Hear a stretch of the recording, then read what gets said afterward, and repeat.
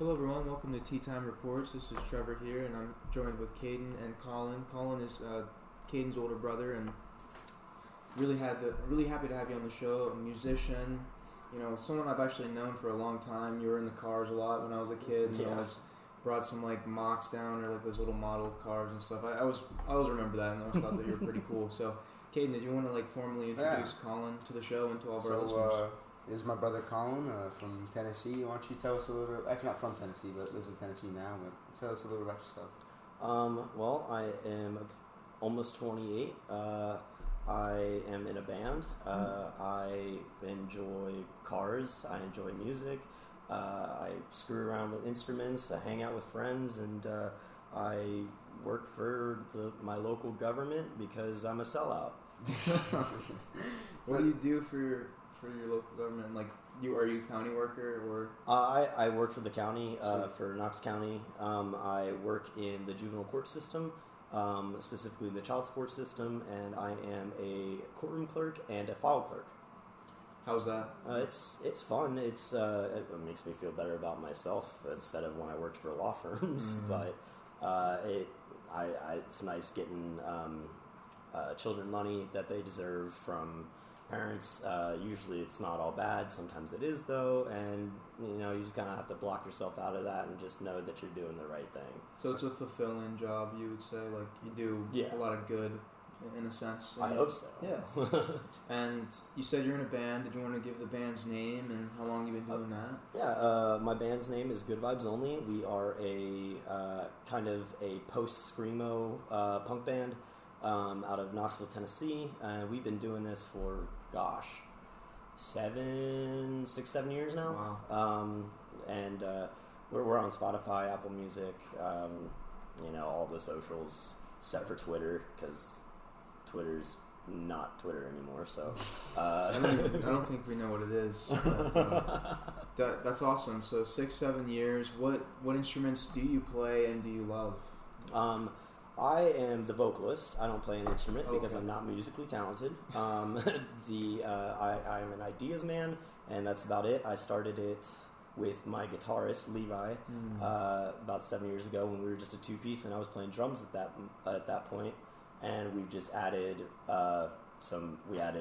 his brother, who's a classically jazz-trained drummer, and my two friends from high school who are both bassists. So we have two bassists, and we just keep doing it, and we trying to write new music all the time, but we just end up playing shows, and it's pretty much it.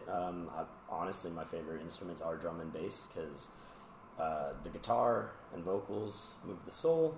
Yeah. Drum and bass moves the hips.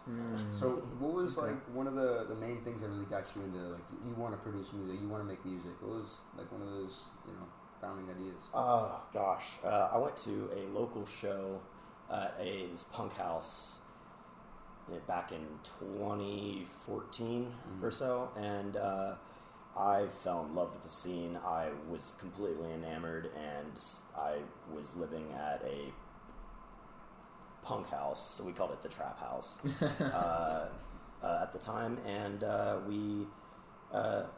just fell in love with it, and I was like, Levi, who was living there at the time too, I was just like, Levi, you gotta come out.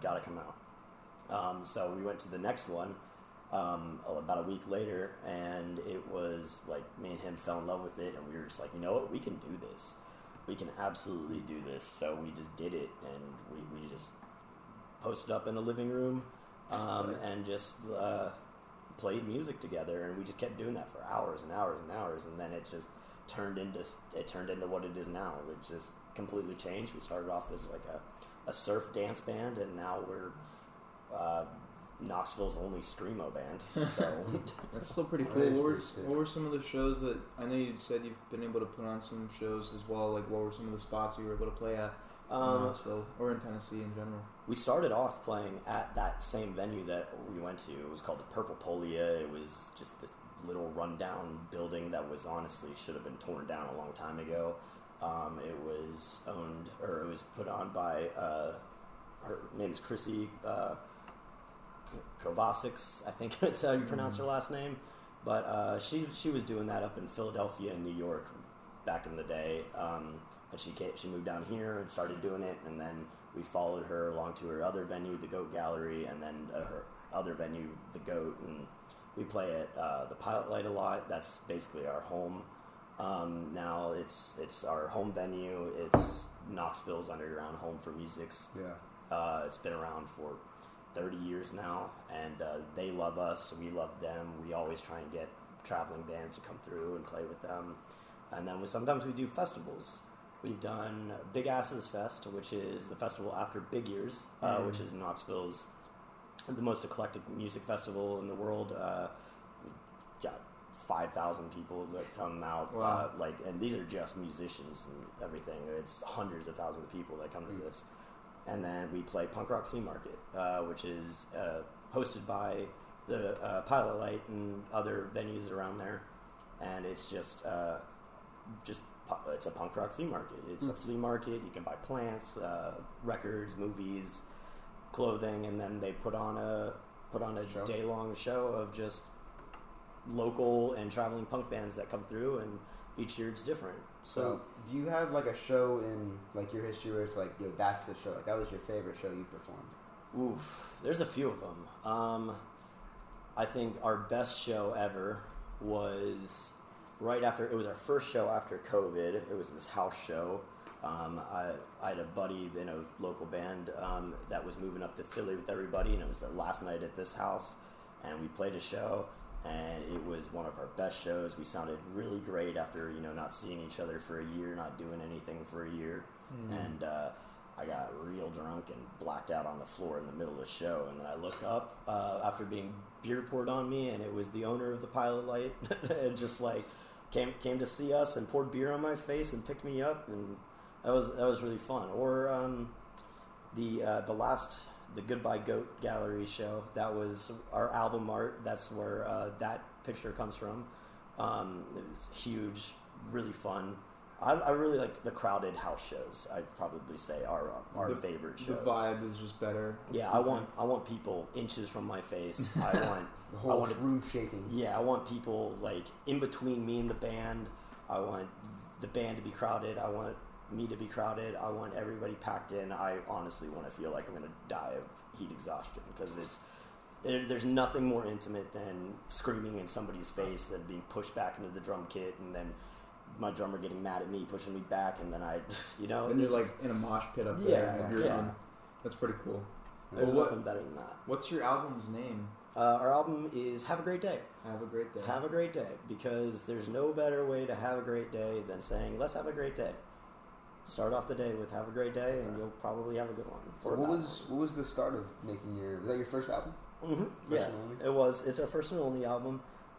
We unfortunately have been playing a lot of shows, so we don't have time to write any music. And so this year we're taking it easy. We only play house shows, or we're playing Big Asses this year, and Knoxville's Punk Rock Flea Market this year. And that's all the shows that we really have lined up, because we're trying to actually buckle down. We have 5 songs written. We just need a couple more, and then we're gonna go to our friends that can record, and then we'll ship it off for mastering. There's a guy we use that is pretty good, but I'm not sure if we're gonna go with him this year or not. It all just depends on how we're feeling and the money that we have. Yeah. So why don't you give us like a little bit of the rundown to like what makes making an album possible?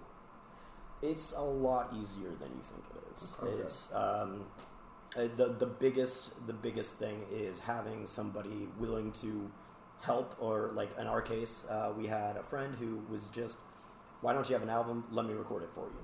Okay. And so you need like a studio and not even. He just had all of his equipment in his bedroom, and we just went in there one at a time, recorded our parts one at a time, and then he helped put it all together. And we, for me, there was nobody else there, and I just recorded my lines after everybody else had recorded their instrumentation for it.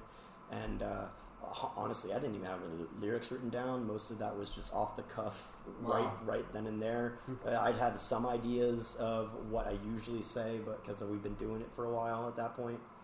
And but all it takes is just a couple friends, and everybody knows how to play their instruments slightly well, and just record the parts. I'm sure it's easier to do it if it's just you. Yeah. Because you don't have to have everybody. You don't have to mesh everything together in a sense. And if it's just you doing it, like if you're a solo artist and whatnot, and you play a bunch of instruments, it's probably easier. But all you need is a microphone, really. A microphone, a recording software, and then you just got to find somebody to master it, unless you can master it yourself. I can't do that because I don't know what goes into it. But in your opinion, how long would you make an album for this type of genre? Like, what's the track limit on that? How do you structure the album in a sense? I like to structure the album with kind of an intro track, and then our first track on our album is Holiday Turkey. We did a little recording of one of our shows where after the show I was just vomiting on this random person's kitchen floor just because we played in this kitchen. I was playing Pokemon while I was playing the show just because I thought it would be a fun bit, and then I ended up vomiting and then spent the rest of the day standing in that trash can. But it was on purpose because there was no room in there for me to see the other ones. Our end song is kind of a continuation, more of a. We just found what Good Vibes Only is on the Urban Dictionary, and I just read off the lines over top of Levi playing this soulful guitar-esque thing. But I think that I'd structure an album the way I structure a show, which is open up with a banger, then keep going for a little bit, maybe about 10 minutes, and then slowly go into a rest period for the band because we're high energy, and then finish off the night with new songs, either bangers, fun dance songs, or more of a really soul hitting songs. For albums, I don't really think there's any structure to it. Yeah, there shouldn't really be a limit. It all just depends. I know an album that has 3 songs on it and it's an hour long. I know an album that has 137 songs on it and it's only 33 minutes long. It all just depends. For this, I'd say no more than 25, 35 minutes because you don't need that much of material to make an album, and especially a good one. Yeah, or even a bad one. You can that's that album that I was talking about, Altered States of America by a band called Agoraphobic Nosebleed. They're a grindcore band. Most of their songs I think their longest song on that album is 45 seconds long. Just wow. For no reason. That's unique. I mean, it's different. It's not everybody's cup of tea. Most people say it's garbage music. I would agree, but I like it because it's fun.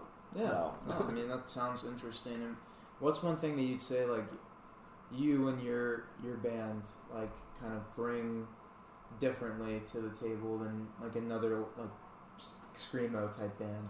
I don't want to, I'm not very in tune with these genres. Yeah. I'm kind of a hip hop, jazz dude, if you will, but it just educate me, what makes these bands unique in their own way like that.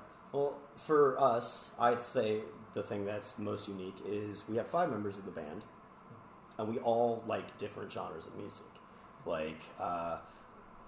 I, for instance, I like everything, but I try to typically stick to punk or jazz. I really love funk and disco, so I like to be more dancey. Yeah. Ryan, our bassist, he's really into hip hop and just EDM style music and everything. So he's always bringing that style of music into it. I have Alyssa, our other bassist. She's really into pop punk, pretty much almost exclusively. So I make fun of her a little bit, but she's the one that brings a lot of the drive. Levi is really into indie music from 2014 from California, so it's very surf oriented.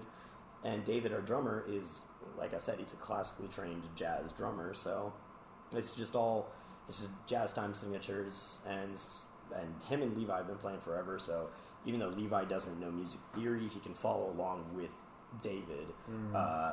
in time signature structures and song structures, and we like to break up, make it a little bit harsh to listen to, just like musically, not the style of music, but because we'll switch up beats, time signatures whenever we want, and for no rhyme or reason. Yeah. And I would say that's probably it. We're a very jazz and disco oriented screamo band with surf style. So at the start of the interview, you described your band as a post screamo type band. Well, can you describe that for us a little bit? Because you were talking about in the pool the other day, we were talking about stage 1, stage 2. You talk about post screamo. Post is more of a I like to describe it in style of punk music because there's punk music. There's like the Sex Pistols and the Ramones, and then in the 80s they had hardcore punk with Black Flag, Minor Threat, The Descendants, and then the late 70s, 80s, around that shift between the two styles of punk, there's a genre called post-punk. There's bands like Early Cure, Gang of Four. It really started with Public Image Ltd., which was the vocalist for the Sex Pistols band after the Sex Pistols broke up. And it's more influenced by a lot of the African migration to Europe and around that time. So they brought jungle style, they brought African disco and African funk up to Europe and America. So like America post-punk band would be like Devo, the B-52s, stuff like that. We had a much different style of music. It was less depressing and like focused on just like monotony and just nihilism, and more of a nihilism but a fun nihilism, like hey, the world's ending but let's party, whereas like in Europe is like hey, the world ending, everything sucks, let's cry. Like so that's anything that's more influenced by a different genre but still in that style. I would consider a post version of that. Of that genre. So what give us like maybe your top 5 bands of all time, or like musicians or artists. So you were just referencing a bunch of older kind of bands and stuff. Like, are any of those in your top 5, top 10? No order or anything. If you just wanted to talk about the history of it a little bit. I would say top 5 would be Gang of Four, a post-punk band from Leeds. I believe they're from Leeds. Devo, Akron, Ohio. B-52s from Athens, Georgia. Then I really like the Dillinger Escape Plan, which were on the forefront of mathcore. They didn't invent it, but they were on the forefront. They're from New Jersey. And then Horse the Band, they're a Nintendo core band, which they're not, but they're from California. Those are probably the biggest influences on me personally, music-wise, just because I really like their song structures. I really like their goofy lyrics that sound really, really fun and nonsensical, but if you actually read them, they're not deep, but just like sad and depressing. Yeah, they're but disguised in a fun way. They're more than surface level. It's more than surface level music. Yeah, it's nonsense lyrics, but then like if you can put them together, any lyrics that lead to interpretation, I think hits you harder than a lyric of just storytelling. Yeah, because then you can attach yourself to it rather than being told what to attach to. Oh, and I like that perspective. I showed you YFN Lucci the other day, and it's another one of those artists where it's how you interpret it. You know what I mean? Yeah. And I feel like it lets you. He's telling you, what he's telling you, but it's up to you to make your own story behind it. Yeah. Yeah. And that's really what I like about that type of music. It kind of makes you think a little bit more. What was the main thing that drew you? Obviously, the experience of that first festival that you went to, or kind of get together. What was the main draw to music in general? Like, was it the sound? Was it like how you can relate to it? Was it an escape? Like, what was like? Because to me, I was able to like put my headphones in and just daydream to it. Right. I could just close my eyes and daydream type stuff. But what was it for you that made it so special, and why are you still pursuing that passion today? The energy behind it, not necessarily the energy from the bands or anything, but the energy that the crowds have. Like, especially in the intimate setting, like I was talking about, I prefer playing house shows because it's very intimate. It's very just people kind of lose their minds, but in a collective way. Yeah. Not disrespectfully lose their minds or anything like that. It's just you see a bunch of people just kind of start to lose themselves into the music collectively with each other. There's something intoxicating about that. It's almost like harmony. It brings you in, and it just like you feel good. Like it's like I would say that about any show, really, not just house shows. Like I've gone to EDM shows, and I'm like, this is great, but I prefer in a more local, intimate setting. Like I went to an EDM show, and like a trap show that was put in somebody's basement in the like. The fort, which is what we call the student housing area of UT, and it was just in a basement.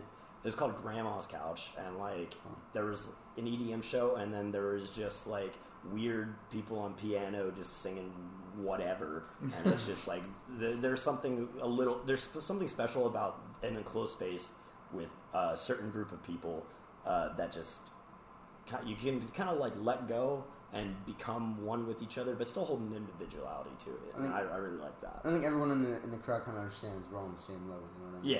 Yeah.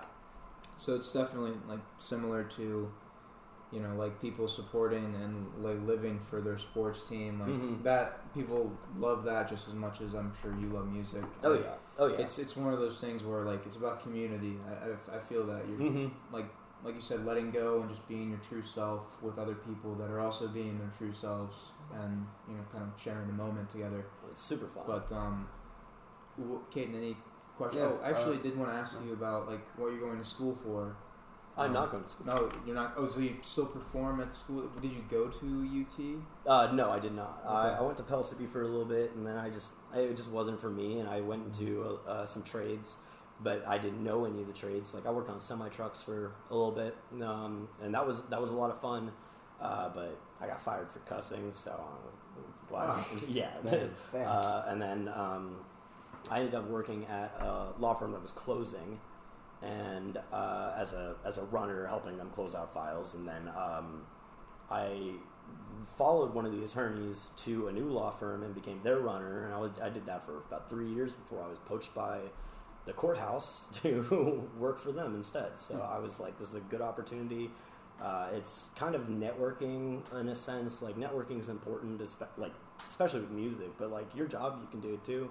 It's just, I don't like name dropping people, you know, there's like people that name drop, I'm just like instantly turned off on them. But if you can work and network to that, like by all means, it's the best way to get where you want. And especially if you were being noticed, you know, not because I'm sure you were like being, you know, buddy with everyone. It was your work ethic that was you know, getting your attention and got you those better opportunities as well. But you know, got some questions as well. Aside from music, I know you a little bit of a world traveler. You were in Italy for how long? I was in Italy for about 2 weeks. 2 weeks. I went there with an ex of mine. She was from Italy, so we just decided just on a whim, like, hey, let's vacation in Italy. Oh yeah. And we went there, and I got to meet her aunt, and I got to see her cousin again because he came over to the States and hung out with us for a little bit, and we got him drunk off real whiskey. But it was a lot of fun. I really enjoyed it. I like how everybody's out and about all the time. You see old people just sitting on a bench as you're leaving to go to the local shop and get some focaccia for like breakfast and everything. And then you go on the, I guess the closest thing I can say is MARTA system, or transit system. Yeah. And then you spend hours at the shops or whatnot, go get some, you know, just walk around, enjoy the sights. People watch. Italians are weird. And then we come back and you see the same old people sitting on this same bench 12 hours later, just talking. They just won't stop talking. But it's really fun. It's really different. I assume, I've never been to New York, but I assume it's similar to that, but slower. Honestly, And you know, a lot of the populace of Italy is senior citizens, and you know, I don't know how to phrase this, but like I don't know, how would you like differentiate the interactions with locals here to there? Over there, almost everybody's drunk. Okay. So they're nice? No. They yell at you, but in a way that you don't feel threatened. Okay. But you understand? No. I can't speak a lick of English, but they move their hands, and you can kind of, if you can move your hands and talk slower in English, and they talk slower in Italian, for some reason you can just understand them. You get the gist. Yeah. Exactly. Yeah. So they're yelling in a way that you know, maybe your teacher wouldn't yell at you, but like, you know, what if someone is like, yo, there's a car that's, you know, just rolling on its own, like, yeah, you might want to get that. It's yeah. Like, okay. They're very excited people. Okay. And the food? The food is awesome. Yeah. I will say, do not just bite into a pizza that has olives on it, because you will hit a pit and crack your teeth. All the olives are unpitted. I'm expecting you learned that from experience. Yeah. I wanted a sardine and olive pizza, and the sardines had bones in them, and the olives had pits. Really? Wow. Yeah. Is there like? I wonder why they don't, you know, take that out. I mean, obviously it's fresh. It tastes better. Okay. Honestly, yeah. You just eat around the pit and spit it out. Okay. Man. What was the best meal you got there in your time? We went to a restaurant. It was for my birthday, and my birthday ended up the same day as her aunt's birthday. So we all went there. We all went to this restaurant, which was right next to a prison. It was just like we were out in the back patio, and you could just like toss a stone over the prison wall anytime you wanted. Huh. And they had this plate of 32 sardines, all cooked in different ways. Best meal I had there. I've never eaten sardines before, but that was the best thing I've had. And what town or city were you in? We stayed in Genoa for most of the time, which is it's the 6th largest city in Italy. It's the largest port city in Italy, and it's the home of Christopher Columbus. Which, if I'd moved there, I would be deported because I would have burned it down. But it was. I liked that place a lot. It was smaller, a little bit slower, and everything. So. And then we stayed in Firenze for a bit, and that was a lot of fun. I liked it a lot.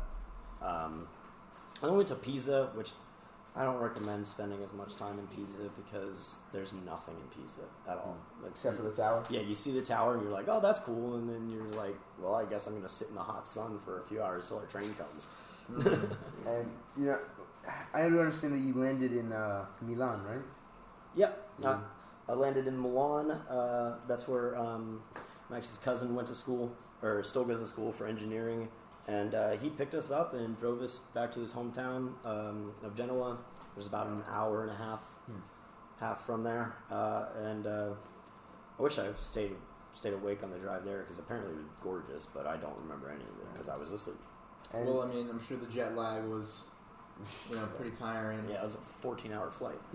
We were talking about this earlier, and somehow Milan was probably 1 or 2 on my list just because of the soccer teams. Mm-hmm. And, the energy that's over there is just something else. It really is. Like, especially in Genoa, they have a big soccer team over there, a big soccer culture in Genoa. And you see anything about that or? Yes, there were public soccer fields everywhere, really? And they're always news. Huh. Always.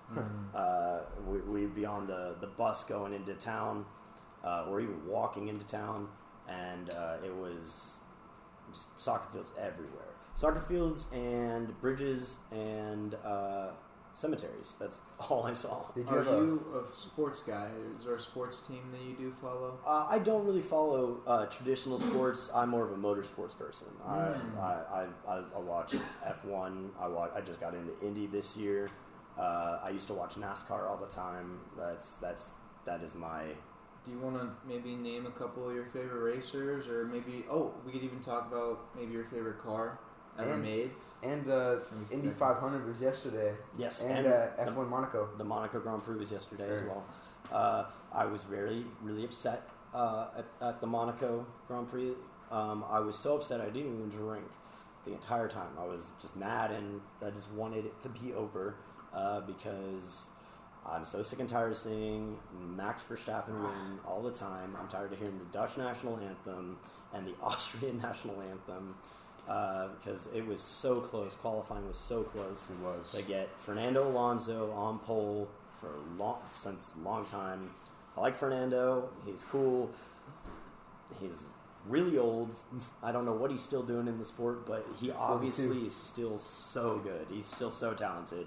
And he came in second, which is cool to see him. He's been on podium all races but one this year.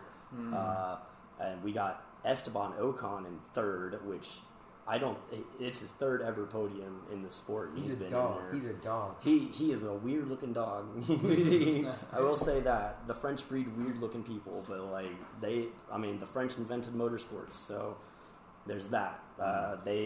He did really well. He held on. He had Lewis Hamilton snatching at his heels all race, 7-time world championship winner, and he just held him off constantly. And I was really proud of him for that. It's not every day that you can have somebody that talented right on your butt, trying to pass you, trying to bait you into any mistake, and just not give in.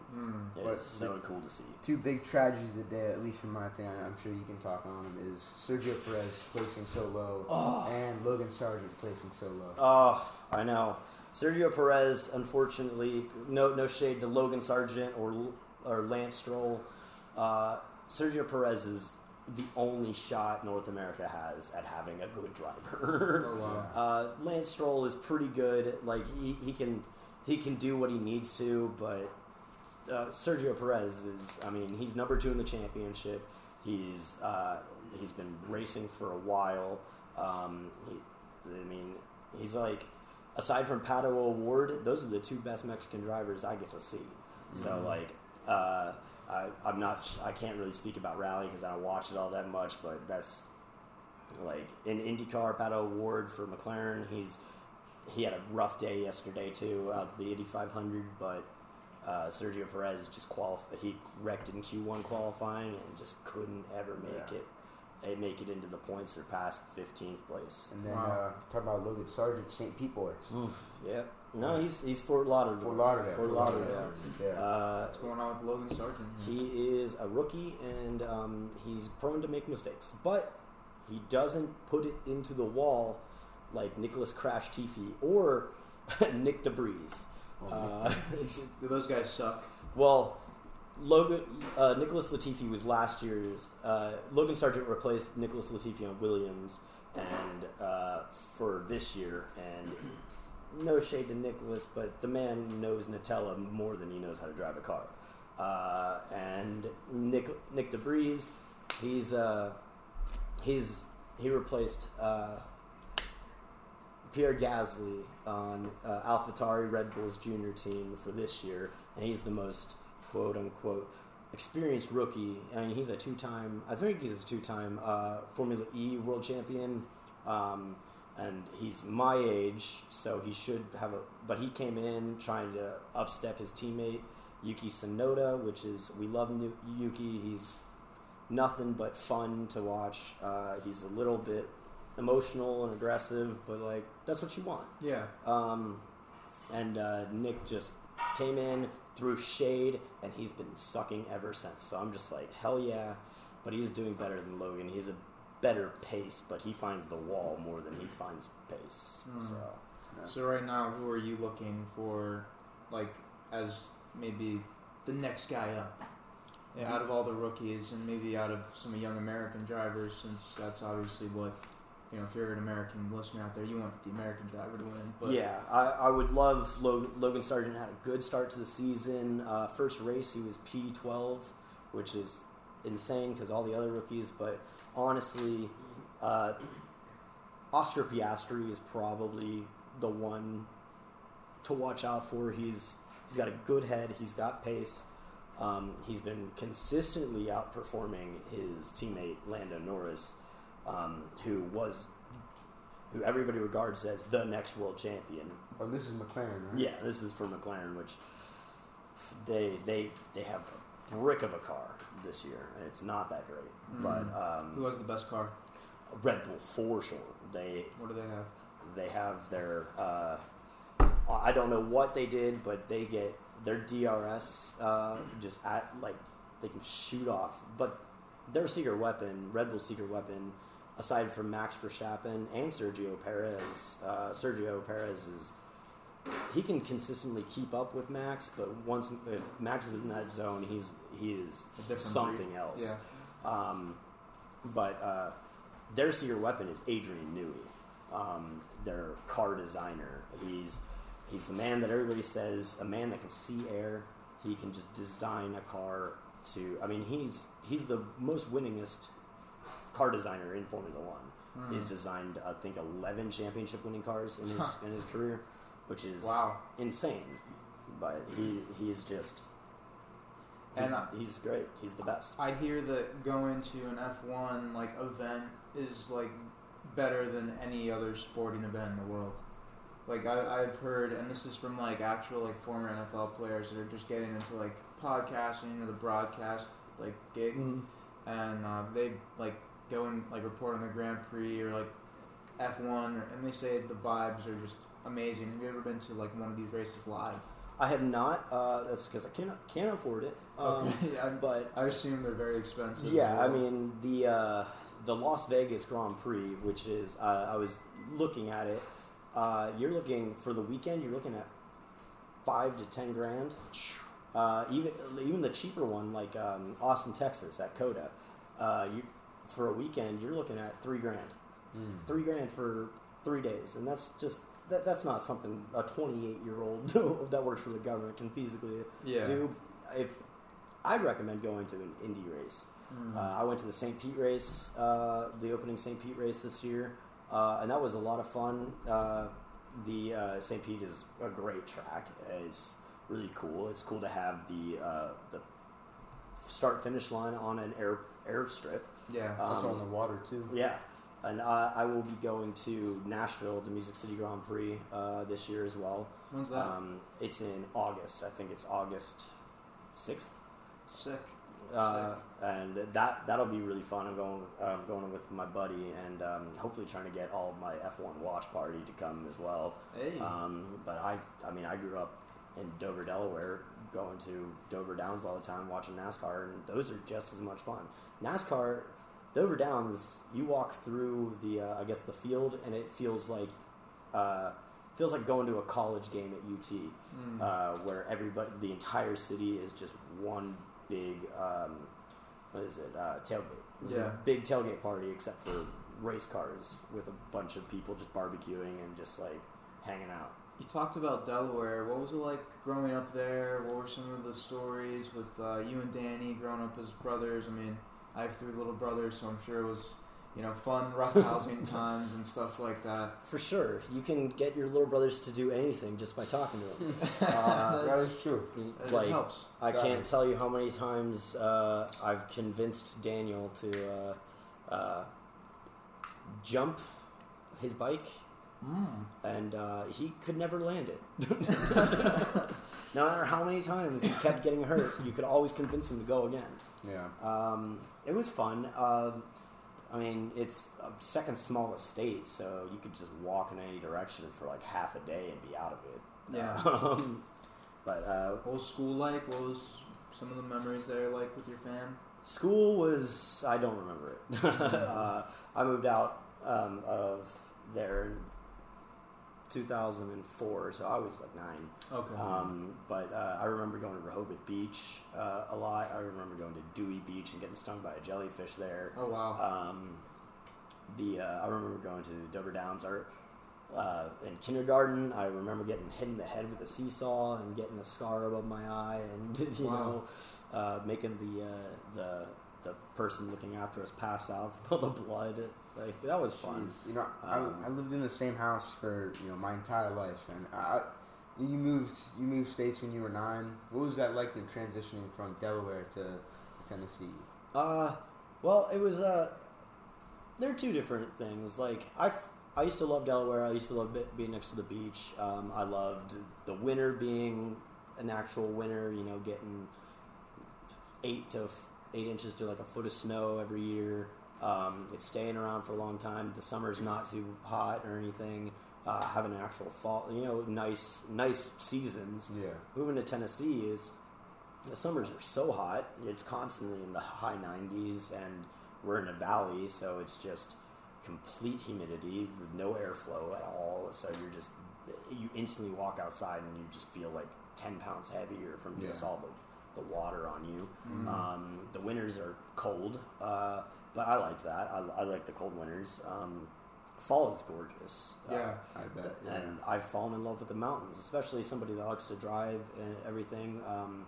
We have some of the best driving roads I have come across. I mean, I live 45 minutes away from the Tail of the Dragon, I think it's US 11.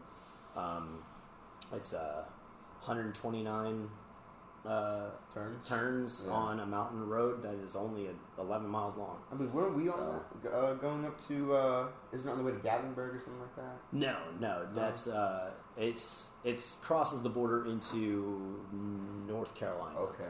And, I love Appalachians. I mean, I've got an uncle that lives in West Virginia. I've always loved the Appalachian Mountains, and the people are pretty great. I mean, they're not the friendliest, but I've been in a long time. I've been in Tennessee since 2004, so you can kind of talk to them in a way that they're a lot friendlier to you, and they're some of the, like, when they say Southern hospitality, it ain't these people. It's not. They're the type of people that you show up on their property and you're probably going to meet a bullet before you meet them. But, like, that's just the way of life up there. It's just they're distrustful of outsiders because they want to protect their homes and their environment around them. Yeah. So. You think moving to Tennessee, you think that had a positive impact on you? No. I mean, now it has. But moving to Tennessee was a really depressing time. I left all my friends in Delaware. And I had to make a bunch of new friends. I went from blonde to brown hair just naturally because I didn't go outside. And I didn't make the best friends all the time. But I think that's just part of growing up, honestly. Just especially at that pivotal time of when you start, like, hormones start coming in, you start going through puberty, and you just completely leave the world that you knew and just coming into things. And it's just, you got to work your way back up and out of that. Yeah. So, I mean, that's where I am at now. It's always a constant struggle, but, that's just life.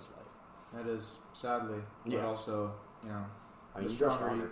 It makes you stronger, like you said. But I, at the same time, the transition, you said, wasn't probably the best for you in the moment, moving from Delaware to Tennessee. Mm-hmm. But, like, overall, you believe that it kind of made you the person you are today. So it's not, in all, avenues, a bad thing, in my opinion. Yeah, absolutely. I would say. But what was some of the best memories, I guess, towards the tail end of your childhood in Tennessee before you kind of had to move out and do adult things, I guess, adult life? That would probably be just the stupid things I did with my friends towards the tail end of high school. Just like being out past curfew, getting picked up by the police past curfew. I mean, it was like stressful at the time, but talking about it now, I'm like, I wouldn't have done anything different. Like, trying to go to parties when you're 17. Yeah. Like, not necessarily doing any drugs or alcohol, just like being in the vibe of all that. And so that was a lot of fun. Just walking the train tracks, going fishing. Going fishing's fun.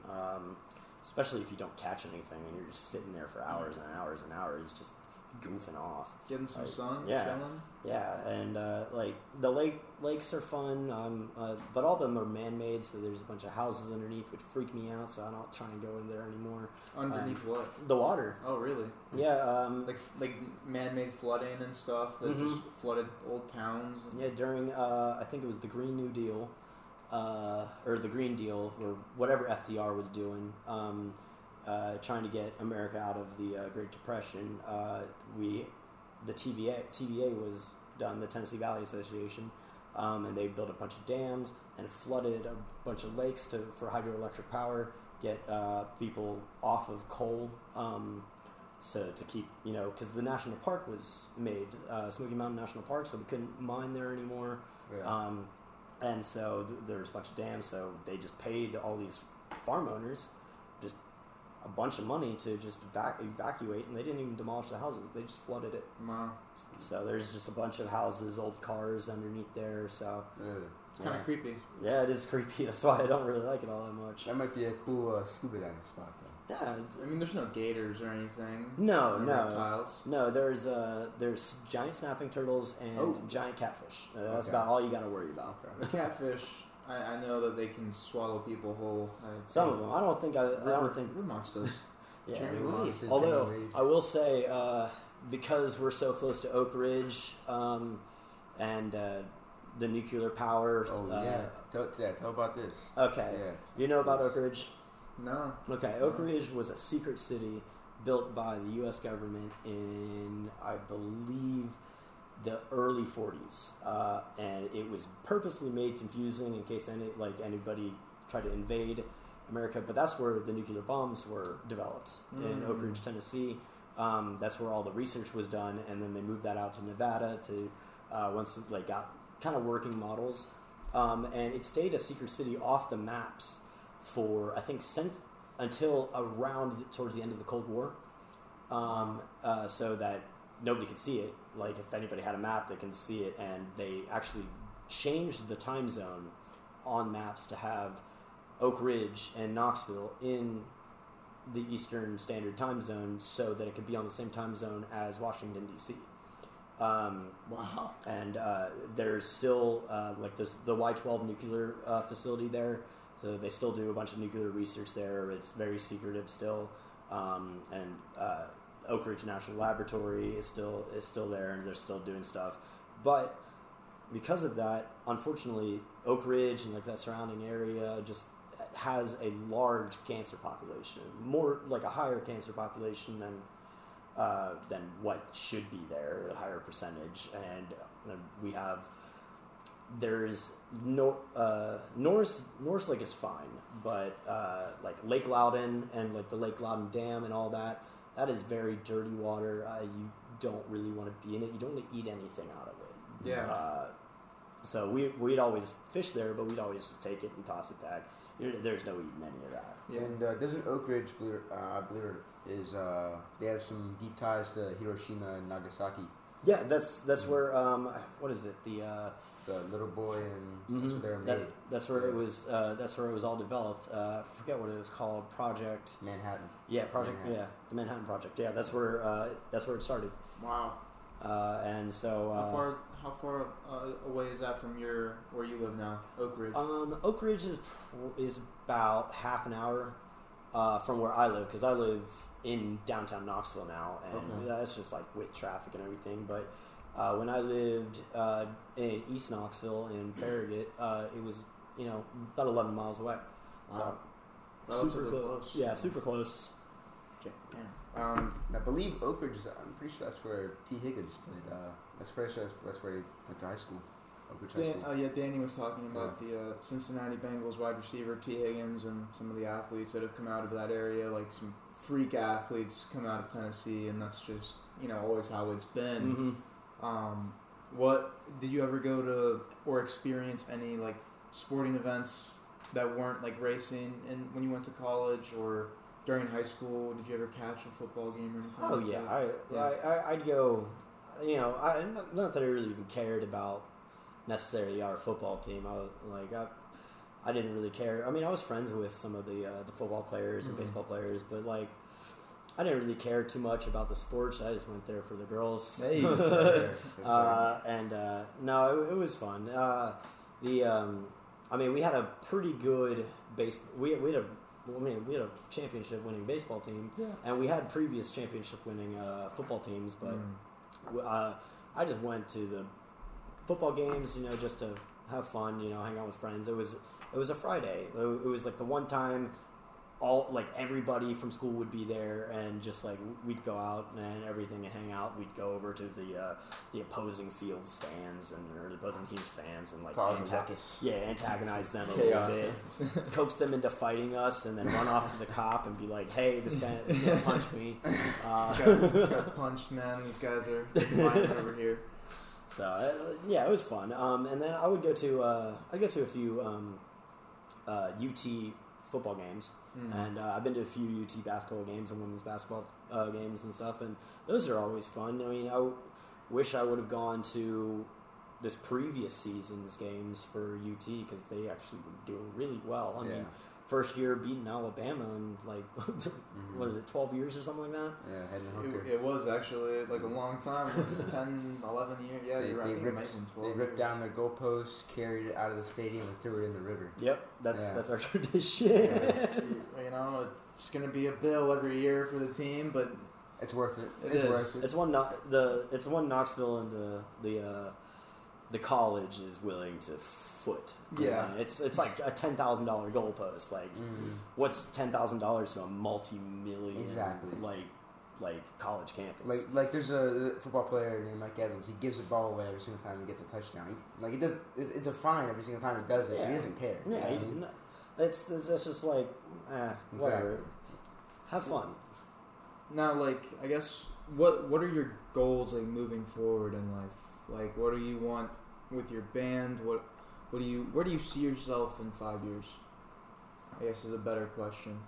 I don't even see myself in 2, but now my goals are they're not I guess lofty. You know, like I like my life now. It's peaceful. It's quiet. Aside from the music aspect, that's very chaotic.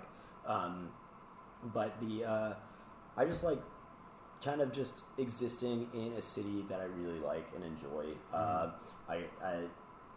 like where I'm at in my job and my career. I like where I'm at musically. We've made so much money from our band, and I don't take a cent from it because for me it's just like that's what I like to do. That's what I want to do it. I want to enjoy it, and I think the moment that you start, especially with like a hobby like that, like where you can just go out and perform and have fun, to me it's more rewarding and fulfilling to meet younger people. Like, I mean, there are 16-year-olds, 18-year-olds come up to me, they're like, oh my god, that was insane. Like, and I'm like, and at first I thought it was annoying, but then like I went back and looked at me at that age, and I was doing that exact same thing. Yeah. Like 10 years ago. So, like, to me that feels good.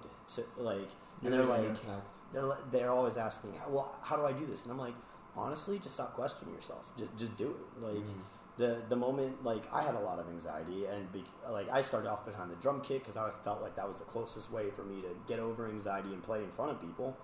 And then slowly I got pushed into the front of the band, and so like that, I've already made that goal. I mean, I had 3 goals when I was growing up. I had 3 things I wanted to do, and it didn't matter which one that would be. It was just like I wanted to be an astronaut, I wanted to be a race car driver, or I wanted to be a frontman of a band. I've achieved my goal, so now I'm happy. I'm living life. I'm just existing with friends. I like hanging out with friends. I like being around people. I like going to the art exhibits. Like, to me, that's more exciting than trying to lift myself up into like a different stratosphere, because that's where I am. Yeah. That's where I like to be. I like to be slightly behind the scenes, but like seen. Yeah. So humble about it. What's the next step? The next step is playing outside of Knoxville. Okay. We haven't been out there or been anywhere else because we don't have a car, especially with the prices of used cars or like a van. That's not anything any of us can really do. Levi could probably do it, but he works on movies and everything. He worked on movies and TV shows that are filmed in Knoxville, and so he could do that. But the problem is then we've got 4 other people that don't make that kind of money. So we don't tell him. We were like, hey, bud, like, don't do anything that we can't help you with, because then it just becomes don't put a strain on any relationship monetarily if you don't have to. But we got I think we have some gigs lined up to play in Asheville. We've met a lot of people from Asheville, and there's a band called Okapi that we absolutely love. We played with them the first time they came to Knoxville. We played with them every single time since, except for maybe 2.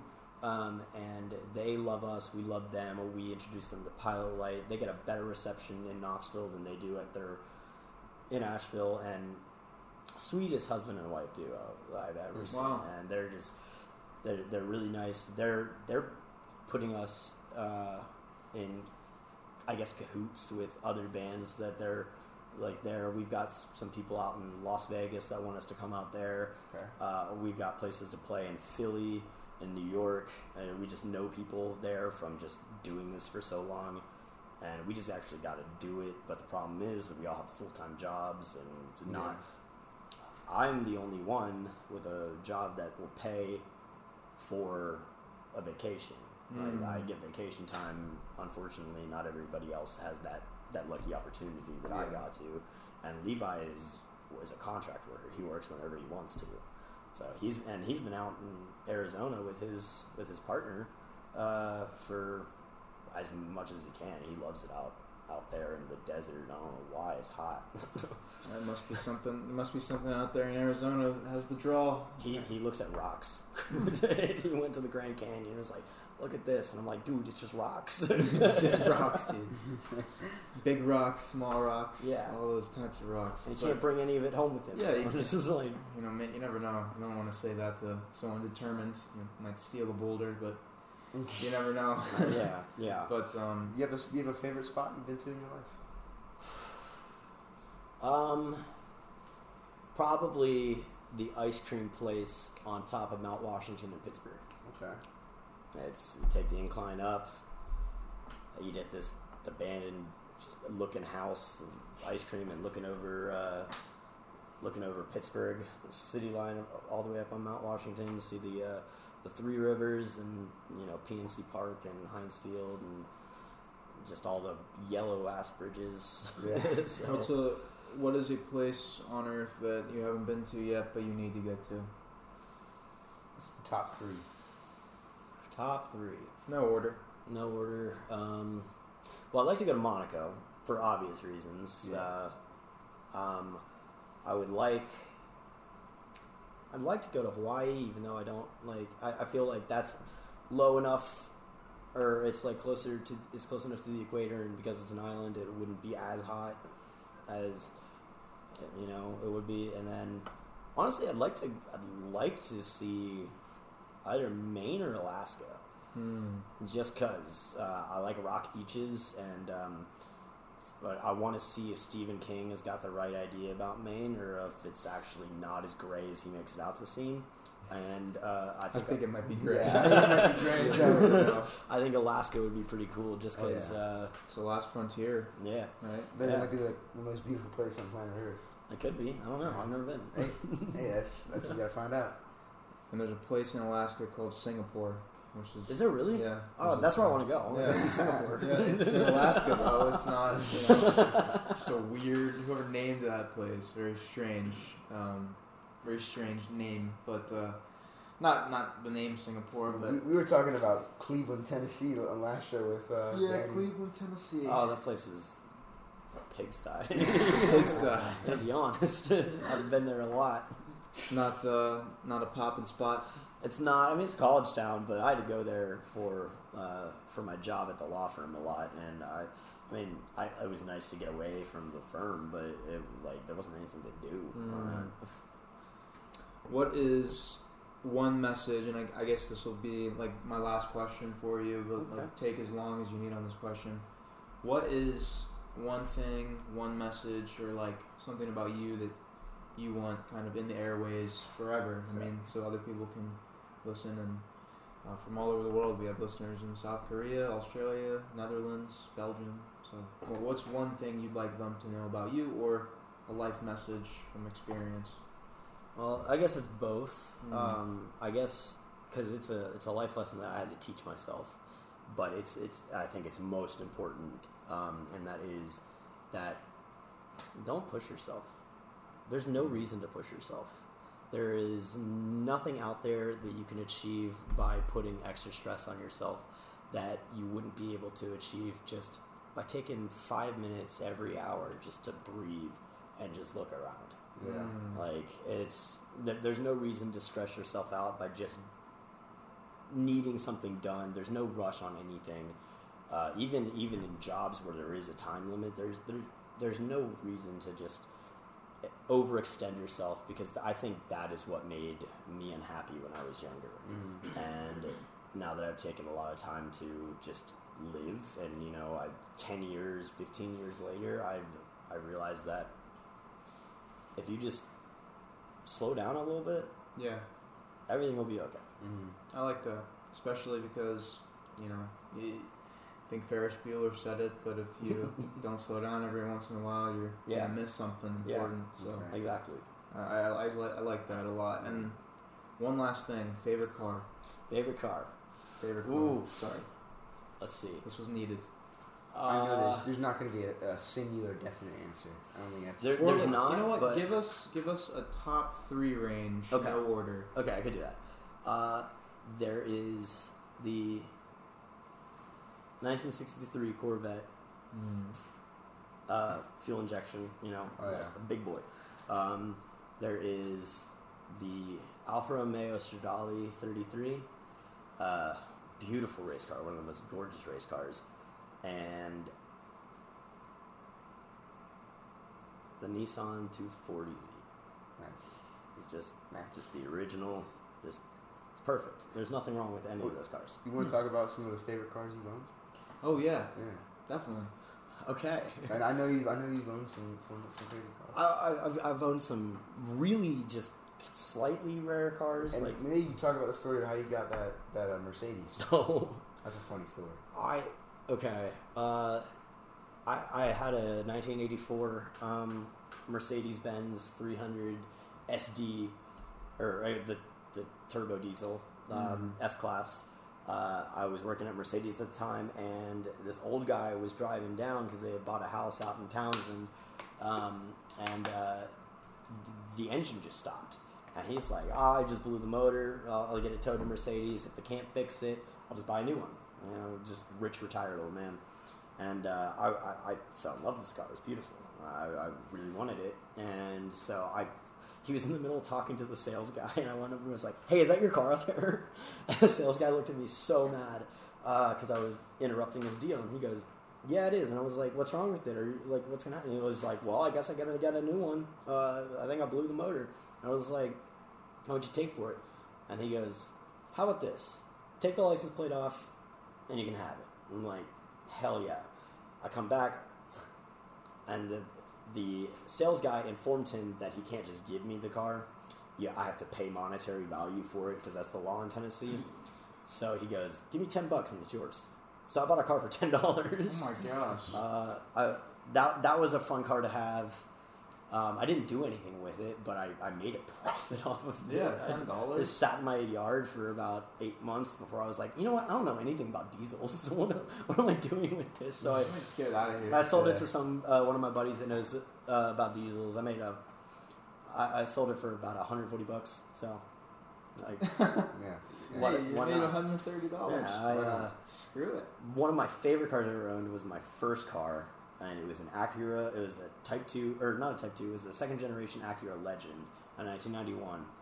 And I fell in love with this car. It's kind of like not an exciting car to me, though. Like the way the lines worked, it's such a beautiful car. And the weird longitudinally mounted front wheel drive V6, which is the same block from the NSX. It's a CA. It's a 3.2 CA. Motor. I mean, it's not the same motor, but it's the same block. I'm not going to try and say that it's the same motor, but so technically that means it's the exact same car. Technically, it does. Yes, it just turned around.